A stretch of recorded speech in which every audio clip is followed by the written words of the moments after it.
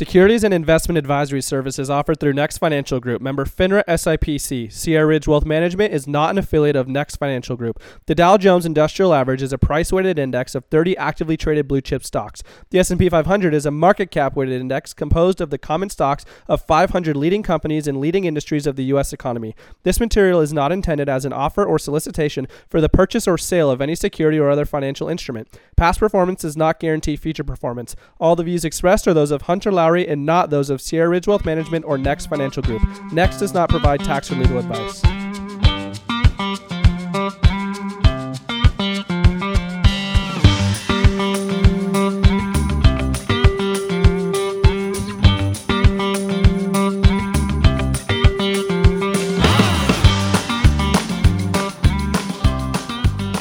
Hey, what's going on, guys? Welcome back to the Wealth Accelerator podcast. It's Hunter Lowry here, and my goal for the show, guys, is to help you to create a family legacy, not just short-term wealth.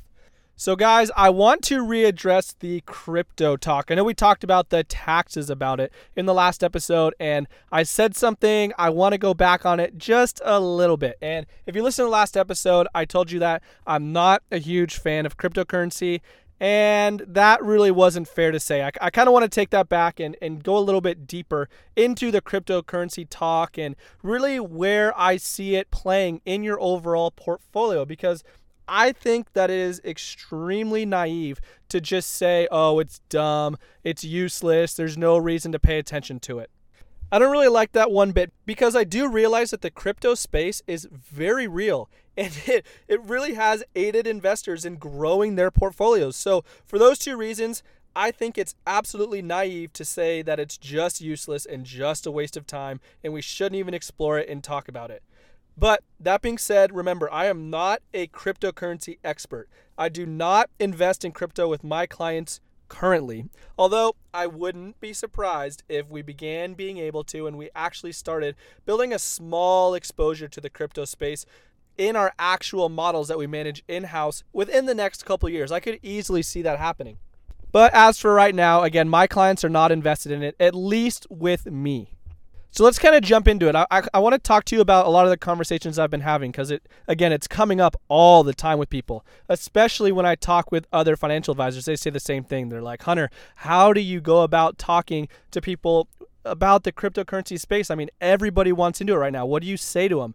And we were kind of brainstorming about it and just talking about it. And realistically, here's my opinion. The hard thing about, Bitcoin, Ethereum, Cardano, whatever coin you want to follow, there's thousands, probably tens of thousands of different coins that you can look at. The problem that I see with any cryptocurrency is the actual intrinsic value. Now, some people might say that's a good thing, right? It's not backed by anything. It's just its own separate entity. But what I understand in the way that my brain personally works is I like looking at a company that has an intrinsic value. You look at Apple stock. They produce a good that consumers like us can go out and buy, and we buy it for a certain price, and they get paid, and Apple makes a certain amount of money every year. They are actually worth a real value. When I look at Bitcoin or Ethereum or whatever coin you want to look at, the only way that it holds value is because we say it does. If Bitcoin's going to trade higher, the only reason that it's moving in a positive direction is because the next person is willing to pay a price that is higher than what you currently hold it at. There is no actual production. There is no actual intrinsic value behind a coin. So in the short term, the reason that I think a lot of these cryptocurrencies are going up, it's similar to the GameStop, the AMC, all of those plays earlier on. It's trendy. People nowadays, a lot of investors, younger investors in particular, are finding a lot of their investment information on Reddit and Twitter and all these different forums, and it has been working for them in some points. I mean, there are a ton of people that I know get absolutely smoked doing these things, but for some people, it does make them a lot of money. So since it's trendy, and since we can read all these stories about people making millions of dollars off Ethereum or whatever, then people are rushing to the cryptocurrencies wanting to buy, and therefore pushing the price of these coins higher and higher and higher. So over the short term, that's what I think is happening. And I don't disagree that it cannot continue to happen for the short term. It's looking at the long term that I have a little bit harder time wrapping my head around the actual usefulness of these different coins. So here's the way I look at it. If you think of cryptocurrencies as a real currency like the US dollar, where you can go take the US dollar and exchange it for goods and services, over the long run, once we get past just the hype and the trendiness of cryptocurrencies in general, I believe there has to be a purpose for them in order for them to continue gaining value, right? There's at some point you should, or we would think that you would be able to go exchange a cryptocurrency for a good or service. And in my mind, that would allow it to continue to appreciate in price. But as of right now, I have a hard time seeing that happening in our day-to-day life. I mean, currently, of course, you can use cryptocurrencies to buy things. You can go rent an Airbnb. You can buy things on e-commerce. I mean, there's actually a decent list of things that you can buy. But are we ever going to reach a point where you can go to the grocery store and buy your milk and bread with Bitcoin? I have a hard time seeing that happening. And for that reason, I have a little bit of a hard time seeing the long-term growth aspects from a currency perspective. Now, I want to change perspectives a little bit because this is where the conversation gets interesting in my mind. What if we looked at cryptocurrencies not as a currency, but as a technology play, where we're actually investing in the technology behind the cryptocurrencies that makes day-to-day transactions much easier? And when I think about it this way, I can see a lot more long-term growth aspects because we invest in different technology plays and different biotech plays and things like that all the time. And these companies that we sometimes invest in as speculative plays, they haven't produced a single service that is approved or currently works, but we're investing in the idea that it will work in the future. So in my mind, that's the way that I view the cryptocurrencies. Again, not as a currency that we're going to use every single day to go to the grocery store or pay for your mortgage, but potentially the technology behind the cryptocurrency could make some functions of everyday life easier and quicker. And that's the whole goal, right? I mean, any company that's out there, basically they're trying to make human life easier on us. I mean, that's what almost every company does.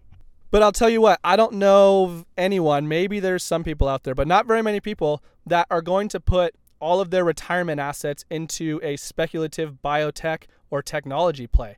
So for that reason, when people come to me and they want to put a bunch of money into these different cryptocurrencies, I have a hard time advising that just again because of the speculative nature of this play. Now, do I think that it's worthless and we should put nothing into it and nobody should invest in it at all? Of course not. There's obviously people that are making money on it and it's obviously doing something currently and moving in a positive direction. So the way that I view cryptocurrencies and how you should handle them within your own portfolios is as the last part of your overall financial plan. After you've maxed out your 401ks, after you've maxed out your Roth IRAs, after you've got your emergency fund in place, after we've done all these things that, I talk about with my clients and we've built the whole financial plan, of course there's going to have play money left over. Of course there's money that if you were in Vegas, you wouldn't mind throwing on the blackjack table. And there's probably that every single month for you within your budget. And at that point, I don't see an issue with putting that kind of money into these different coins and different cryptocurrencies and just trying it and leaving it in long term. I honestly think that it is a good play and something that I'm going to start doing myself with my own money. But then again, doing it that way, I'm not going to be watching the everyday volatility, except when things really tank, then maybe I'll throw a little bit more money into those.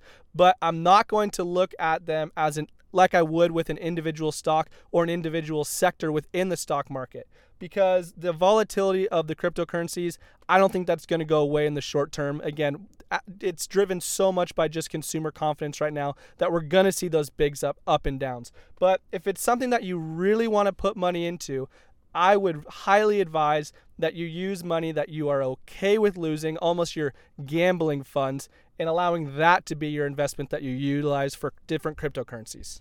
And so when I was kind of thinking about this podcast and this topic, again, it's been on my mind now more than ever, realistically, for the last month or so, because I've gotten so many questions about it. But I was watching an interview today with Lawrence Summers. And for those of you who don't know who Lawrence Summers is, he was the former U.S. Treasury Secretary. So he knows a thing or two about monetary policy and the U.S. economy and the sorts. So they were asking him about cryptocurrency. And his main quote was, "Cryptocurrency is here to stay." And there were a couple key points that I took away from this. He basically said, does cryptocurrency matter to the overall economy? No. He said, does it matter to the growth of standard of living of Americans? He also said no. He also asked, is it that important that it should attract so much media? He said no. But all that being said, he did say that everybody has a desire, not everybody, most people have a desire to hold an asset that falls separate and apart from the day-to-day workings of the United States government. That is a huge thing, and that's why people flock to cryptocurrency. And he also thought that it has a chance of becoming an agreed-upon form of safety. He seriously ventured out to call it potentially a digital gold that's here to stay. That were his words exactly. He thinks that it's going to be a good prospect and it will be part of the system long term, but he doubts that it's going to be used to pay any bills or to create actual physical wealth. More of a e-commerce sort of a play in the long term. Now, again, I know this whole crypto space, it's such a hot topic right now. You might think I'm absolutely loco, and you might think that we're all going to be paying every bill that we have with Ethereum in the next 10 years. And, who knows? I guess we'll see as time goes on. But as of right now, what I tell people is to utilize it almost as your riskiest asset and use money that you are okay with losing, and then just invest in the long term if you really want to have exposure to these sorts of plays. Which, again, not saying it's a bad thing at all. I actually personally am going to start investing in some of these plays as well for the long term with smaller amounts of money after, that's the biggest key thing here, after I've already fulfilled all my other financial goals for that time period. So anyways, guys, we could talk about the crypto stuff forever. It's so mind-boggling to get different people's perspectives, but I just want to throw that out there because I felt almost bad after last episode where I just said I don't like it, because that's not true. It's not that I don't like the crypto space. I just think that it has a certain part of everybody's portfolio, and if you want to be involved in it, I believe that it needs to be done in an intelligent way so you're not exposed to these major swings for the long term. So guys, if you have any questions regarding your financial portfolio, your financial goals, how you're going to get there, then make sure to go over to my website at hunterlowry.com. You can jump right on my personal calendar there, and I'd love to help you out. Thanks so much for listening, everybody. Have a great rest of your day.